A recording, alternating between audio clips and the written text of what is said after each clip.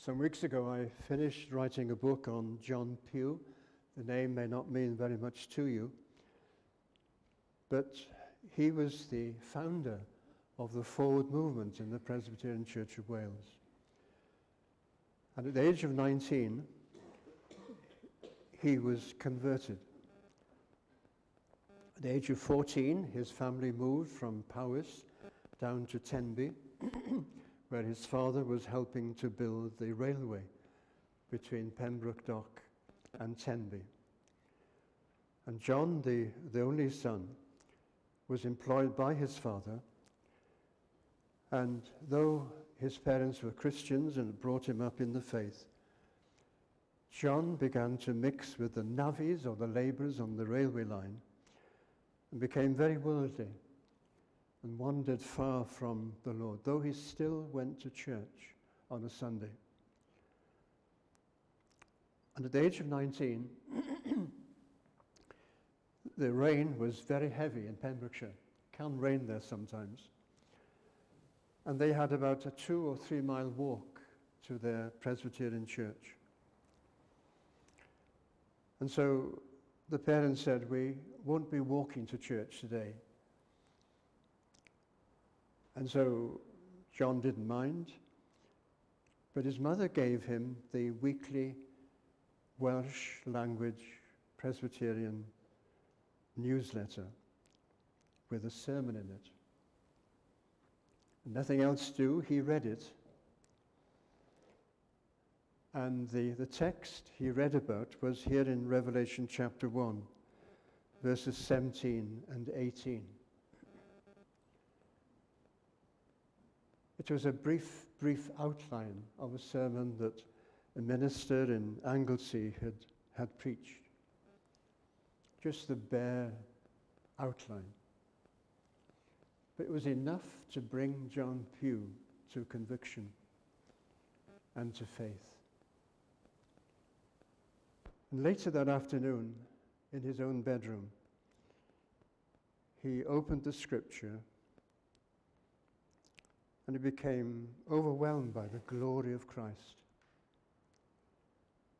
convicted of sin,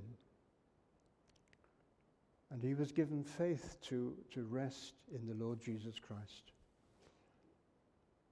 Immediately, the Lord met with him. He was overwhelmed by the love of Christ and the forgiveness of sins. He didn't tell his parents immediately. But the next day, he went to work, and his mates realized that he was different. He began preaching to them. Within a year or so, his burden to preach the gospel was so great that the church decided that he should train for the ministry. Instead of doing 3 years of training, he did 2 because he had such a burden to preach the gospel. And his first church was in Tredegar, but I won't give you the story. You can read about it in the future. And while I've preached through Revelation once or twice over the years, it forced me to go back to these verses in Revelation chapter 1 some weeks ago. And the Bible is so fresh, isn't it? It's living, it's powerful. And however well we know the Bible, you always see new things, or old truths become fresh, alive, relevant. They search you. They can overwhelm you. And when we read the Bible, when we hear the Bible preached, we must expect God to speak to us, to deal with us, to use the word. It's a living word. It's a powerful word. And it's a word that changes believers, that quickens us, that makes the Lord Jesus more real to us. And I want to urge you to expect God in the word and in preaching to speak to you, to deal with you. This isn't a dead book. It's the word of God. So the verses that I'm drawn to are found in verses 17 to 18 of Revelation 1. And when I saw him, I fell at his feet as dead. But he laid his right hand on me, saying to me, "Do not be afraid. I am the first and the last. I am he who lives and was dead, and behold, I am alive forevermore. Amen. And I have the keys of Hades and of death." This was a real historical situation. 96 AD, thereabouts. The Apostle John was in his mid-90s, and he was a prisoner on the island of Patmos, just near the coast of Turkey. He'd been exiled there by the Roman authorities. Anyone, a criminal or a dangerous leader of a community, would be sent there, exiled there, if they were deemed to be dangerous and a threat to the Roman state. The Apostle John was the last of the apostles. And he was exiled to this small island of Patmos, smaller, much smaller than the island of Anglesey in North Wales. It was volcanic, lots of rocks there, stormy. And there with other prisoners, John was there. He had a burden for the Christian churches in many, many places. He must have struggled and must have been concerned for those churches. But one Sunday, we're told that in this scripture that he was in the Spirit in verse 10. It was the Lord's Day, Sunday. The Lord's Day is very special. When our children were small in Bangor, my wife created a very small two-line Welsh chorus we sang on a Saturday. Sounds better in Welsh. My seal and oars. Sunday is coming, Sunday is coming. And we repeated it. We wanted to encourage a sense of excitement. Sunday. We're meeting Christian friends and their friends in the Sunday school, in the church, families. But we were learning about God in Christ. We were fellowshipping. People were coming to the home for a meal or for after service, fellowship. There was a sense of looking forward, excitement. I wonder if that was how the Apostle John felt. Perhaps as he was praying, as he recalling the teaching of the Lord Jesus Christ. The Spirit enlivens him, quickens him. So on the Lord's Day, he says, I was in the Spirit. It's a tragedy, I think, today that Saturday often is the climax of a week for many Christians. But Sunday is the big day. It's the feast day. It's when the Lord speaks to his people, when the Lord shows himself in the word to his people, when we fellowship together, when we see people converted and Christians being helped. John was in the Spirit on the Lord's Day.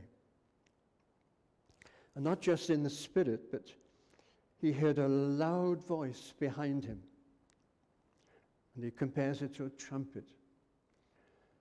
This might have reminded him of Moses, remember at the Mount Sinai, when the Lord descended in fire on the mountain and there was smoke surrounding it. The whole mountain was in an earthquake. The blast of a trumpet was sounded. It became louder and louder. And then the Lord spoke and called Moses to go to the top of that mountain. And so the Apostle John heard that voice. And we're told that he turns round and looks at the person who is speaking. And we have a description of this in verses 12 onwards. The description is awesome, and we'll look at it in a moment. John, no doubt, is overwhelmed, and he will be in verses 17 and 18. He falls at the feet of the Lord Jesus as if he is dead. It was so glorious, so awesome, so inspiring. He could just fall to the ground.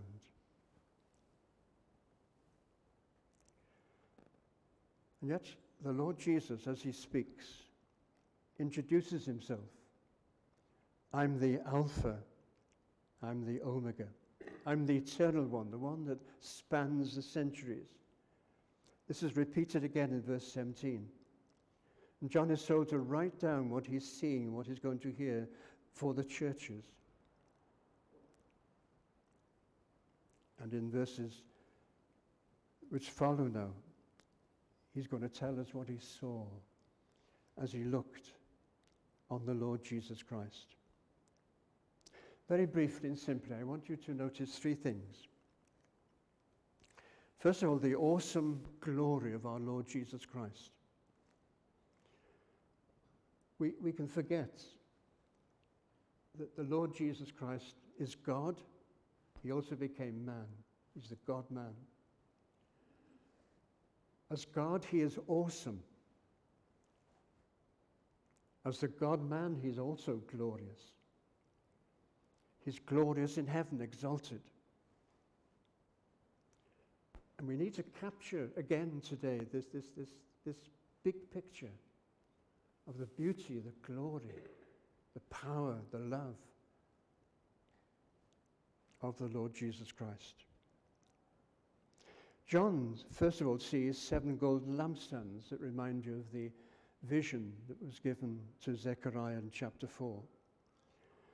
The vision of a golden lampstand with a bowl on the top and the 7 lamps with 7 pipes and the Holy Spirit feeding the church. And the light of the gospel and the Lord Jesus Christ shining in and through the church to the world by the Holy Spirit. And the light of Christ shines in the church by the Holy Spirit for the benefit of the world and his people. And then John sees not just the golden lampstands, but in the midst stands one like the Son of Man. The church is the center of all that God is doing in the world. Our news programs don't tell us hardly anything about the church, except bad things. But the major work that God is doing in the world is through his church. And the church is full of light, the light of the gospel. Christ is present in his church and with his people. He's the Son of Man, taking us back to Daniel 7. Remember the Ancient of Days, God the Father. And the Son of Man comes and stands alongside the Father. He's given the kingdom. He's glorious. Our Lord alone uses that title in the Gospels. The Son of Man title describing his coming into the world, describing his sufferings, but also he used it to describe his coming in glory in the future. Glorious title. And then John sees something of the glory of Christ. The ankle-length robe with a golden sash, recalling the high priest dressed for his service. The great high priest, the high priest who would once a year go into the tabernacle, the temple, and then go into the very holy of holies and shed the blood on behalf of the people.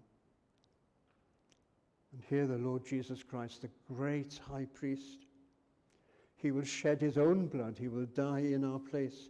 No other sacrifice will be needed. Then John tells us about his white hair, going back to Daniel chapter 7. His purity, his holiness. The world is so dirty. Society is dirty, filthy. God and our Lord Jesus Christ are spotlessly clean. We have little idea of what holiness is in relation to God. We've never seen a perfect person. I haven't. The most godly Christian is imperfect.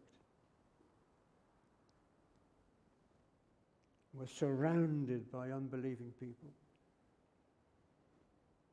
But God and our Lord Jesus Christ, the triune God, there isn't a speck of dirt or sin in them. Their nature reacts against sin. They love only what is pure. And they hate sin. And John sees the pure, holy character and nature of our Lord Jesus Christ. And his eyes are like a flaming fire, penetrating. There are one or two Christian leaders over the years. They've died now. But when I was with them, I often felt they were looking into me. Their eyes were penetrating, as if they knew all about me. They didn't. But this is what John is saying. His eyes are like a flaming fire, looking below the surface. There's no hiding. There are no secrets with the Lord Jesus Christ. He knows us altogether. It's silly trying to fool him. You can't do it. We have to be real, honest, authentic. His feet were like fine brass, as if refined in a furnace. Speaks of his power, the way in which at times he comes in judgment in society. And his voice has the sound of many waters.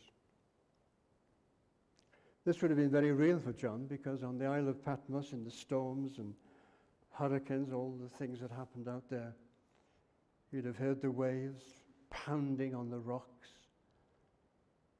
in the storms, noisy. And he likens the voice of the Lord Jesus to that sound of many waters. There are times when the Lord Jesus Christ speaks so loudly, you have to hear. You cannot resist him. You cannot defeat him. And he it is who holds the 7 stars in his right hand. Church leaders. And his sharp two-edged sword he fights his enemies with. And his countenance, says John, is like the sun shining in strength. Reminiscent, really, of Saul's conversion on the Damascus Road. Do you remember? The Lord spoke to him, Saul, why do you persecute me? And the Lord asks who he is. I'm Jesus, whom you are persecuting. Then the intense, unbearable light and awareness that Saul had of the glory of Christ. He falls to the ground. All of us, unbelievers, one day will see Christ face to face. For unbelievers, it will be torment. It will be unbearable. For Christians, it's going to be glorious to see him, the one we love and trust, whom we've known in our lives. And this is the one who is the head of the church, the one we serve, the one who calls people into the kingdom, who calls ministers and preachers, who anoints them by the Spirit. He rules over the church by the word and by the Spirit. Christ is awesome. We need to ponder more his glory.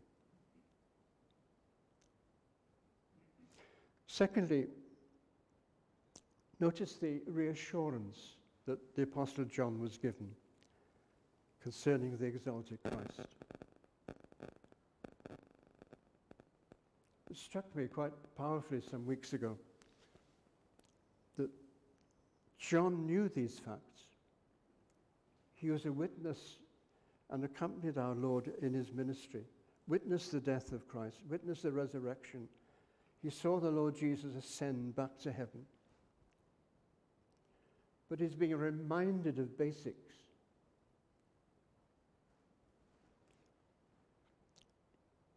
This glorious person, the Lord Jesus Christ, placed his right hand on John. What a moment that must have been. He was lying on the floor as if he was dead. He was terrified, overwhelmed. And our Lord says in verse 17, "Do not be afraid." What lovely words. Have you ever sensed on occasions the awesome presence of God? It can be frightening. Even Christians can tremble sometimes if God manifests his presence and his glory. I've known very few occasions. And sometimes in a meeting, in a minister's meeting, no one has been able to talk or to move.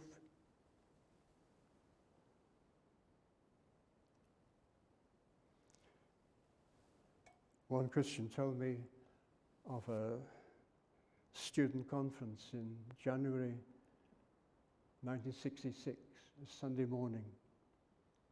The preacher had preached, and the students went into prayer immediately. And what this Christian told us a few weeks ago, heaven came down. God was awesome. People were converted. Christians were repenting. It was fearful. God is living. He's powerful. He works.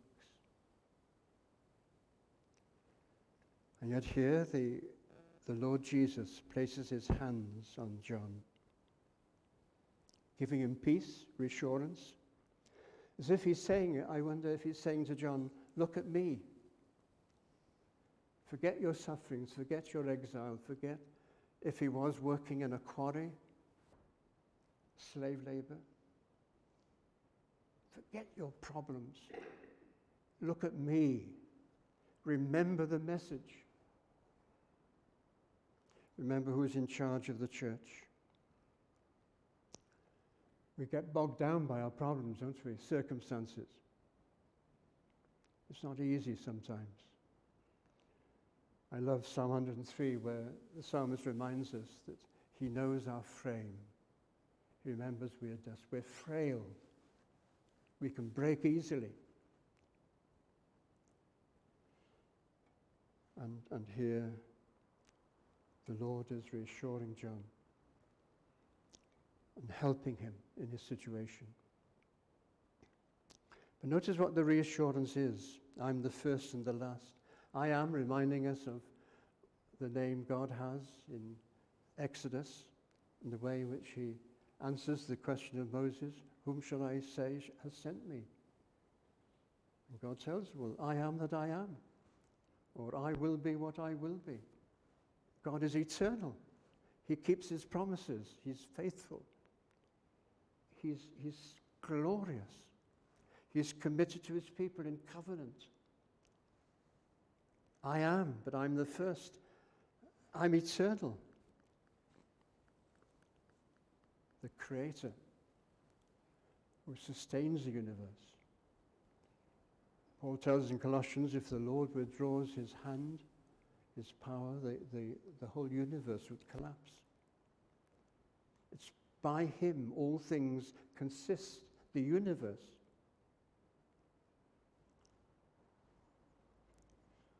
I'm the first and the last. And I'm taking the world, but the church particularly, through the centuries. My purpose will not fail. There'll be no defeat. And all in the counsels of the triune God, all that has been planned is going to be carried out by the Lord Jesus Christ. So when faced with Pharaoh, Moses could be confident most of the time. Pharaoh and his army and his idols and his soothsayers, they were no match for the eternal God. He will bring all things to successful completion. You have plans for evangelism, but be expectant. You are talking about the triune God, the Lord Jesus Christ, God the Son. A glorious message. The Lord can save.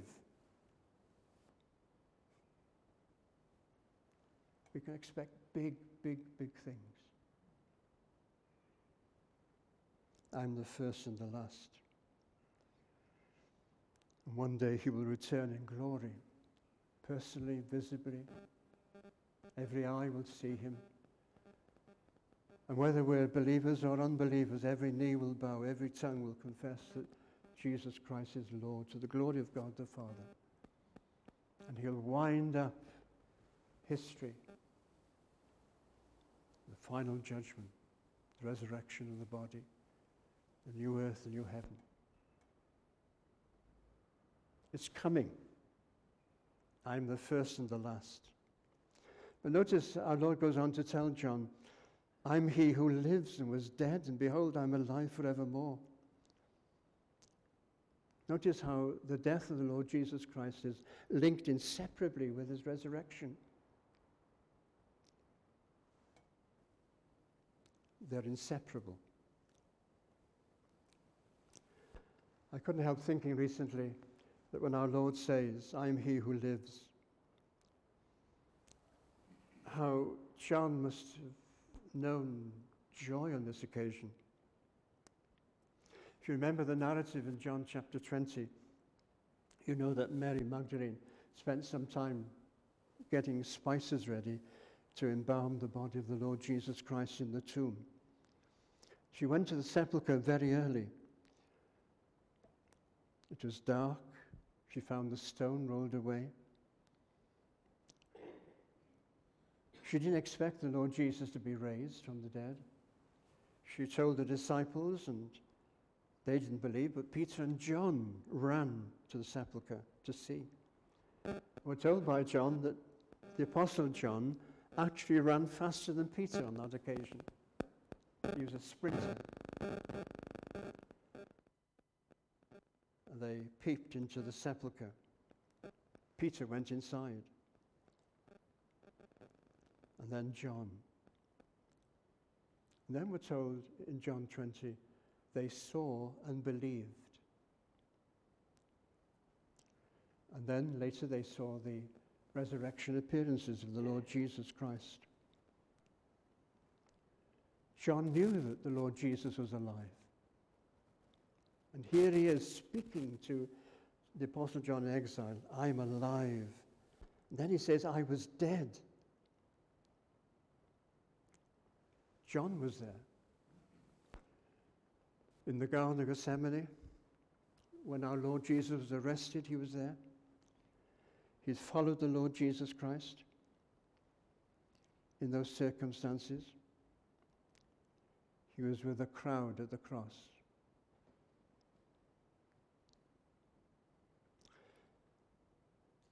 He must have had many memories. The arrest by the Jewish police and the Roman soldiers, the trial by the Sanhedrin, the Pilate trying the Lord Jesus, hearing the crowd saying they wanted Barabbas released, not Jesus, seeing the crucifixion, the stripes on him and the crown on his head, carrying the cross to Calvary, seeing him nailed hands and feet to the cross. The taunts of people, you've saved others, yourself you cannot save. He would have heard the words of the Lord Jesus from the cross. one of them addressed to him to take care of Mary. Would have heard the Lord Jesus pray, Father, forgive them. They know not what they do. They'd have heard him say, I thirst under the intense heat of the sun. Or the dying thief repenting, and our Lord assuring him, today you'll be with me in paradise. And when the darkness descends on Jerusalem in midday, you'd have heard the Lord Jesus cry out, my God, why have you forsaken me? A rare moment, a unique moment in the history of redemption. The Lord Jesus, always in the bosom of the Father, equal. Their fellowship unbroken through eternity. And now on the cross, a curtain is drawn across. Instead of comforting his own Son, the Father withdraws. It must have been an awful moment. Sin being laid upon the Lord Jesus Christ, our guilt, our punishment.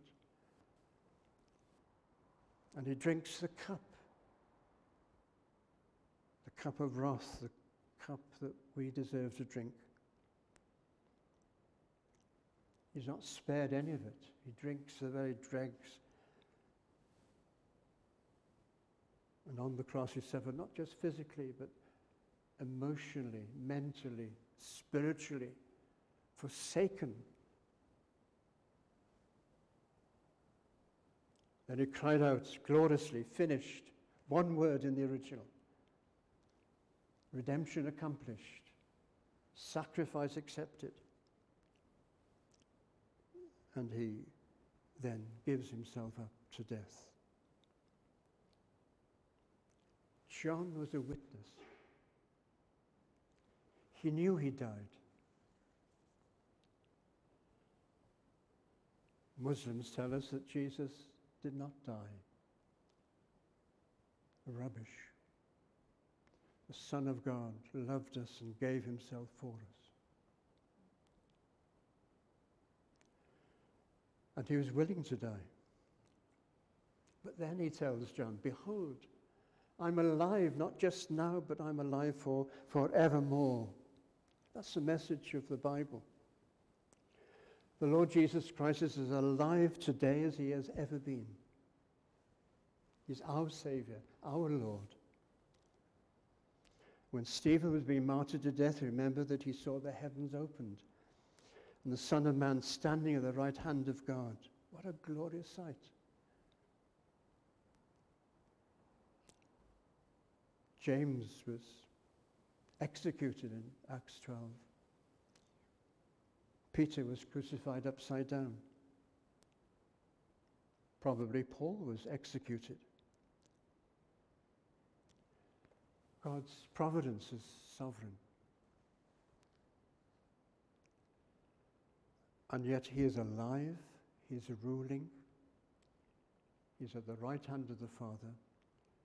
All authority in heaven and earth is given to him.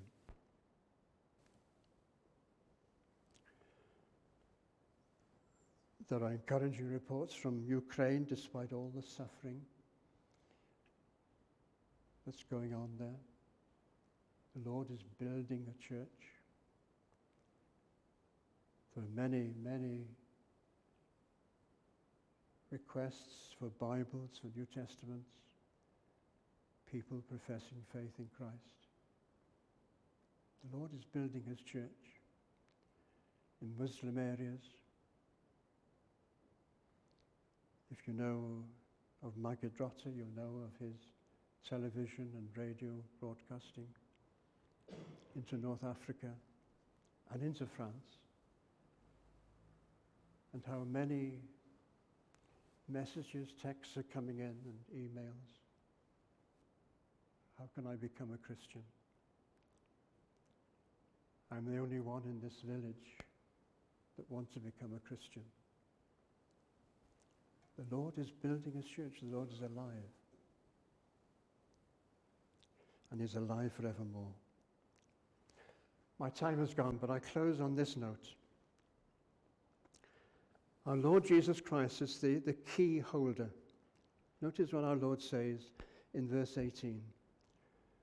And I have the keys of Hades and of death. Hades, the place of the departed. Death itself. The Lord has the key. I wonder if we believe it. Belshazzar was told by Daniel, under inspiration by God, that his very breath was in his hands, that all his ways belong to God. We don't decide our future. Yes, we've got the agency of free will, as it's called. It's influenced by sin. We imagine we're free. But sin affects and controls unbelievers. But our life, the length of it and what we do with it, is under God's sovereign will.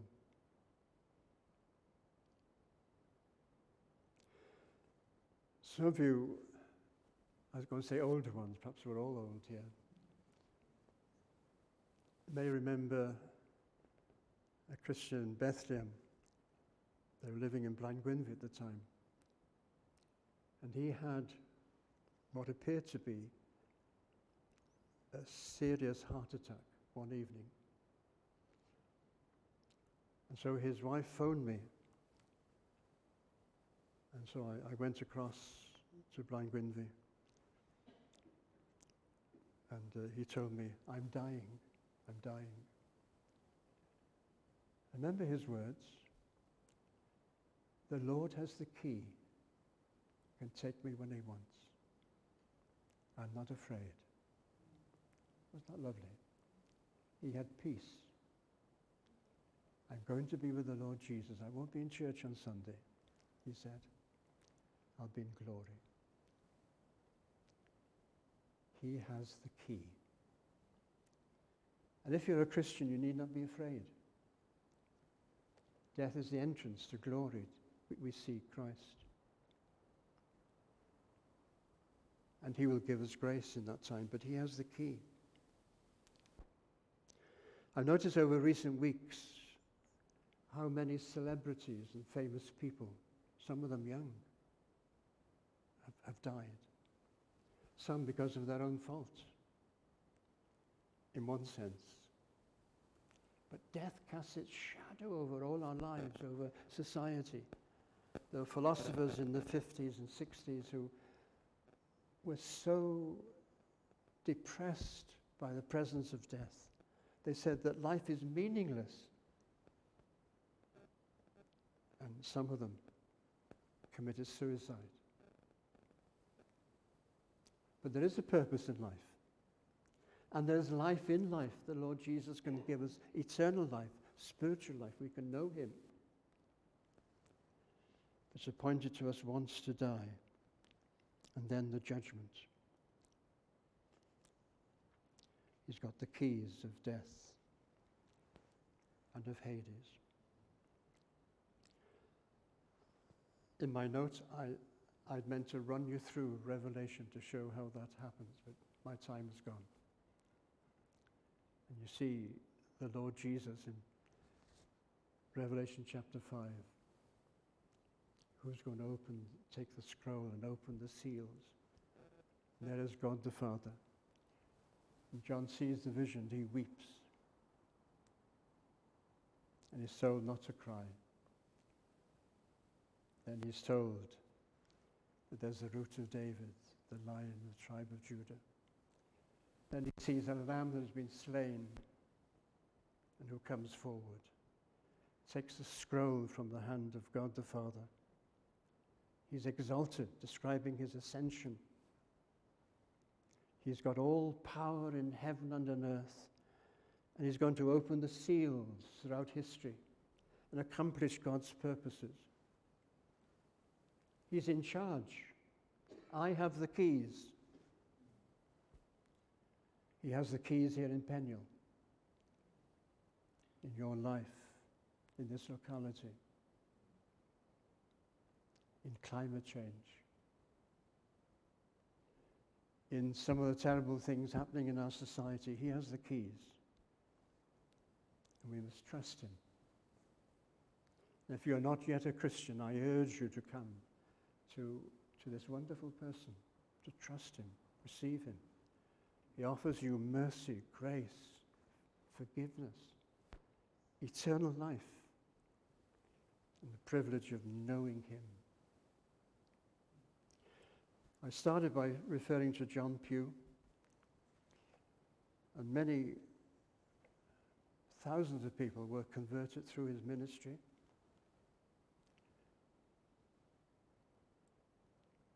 And one person described his preaching in this way: his arm around Calvary as he preached, and one arm around his hearers, because he loved them so much. He longed for them to come to Christ and to know Calvary. But the arms of Christ are being extended to you to come, taste his grace, know his life, know security and salvation in him. Let's pray.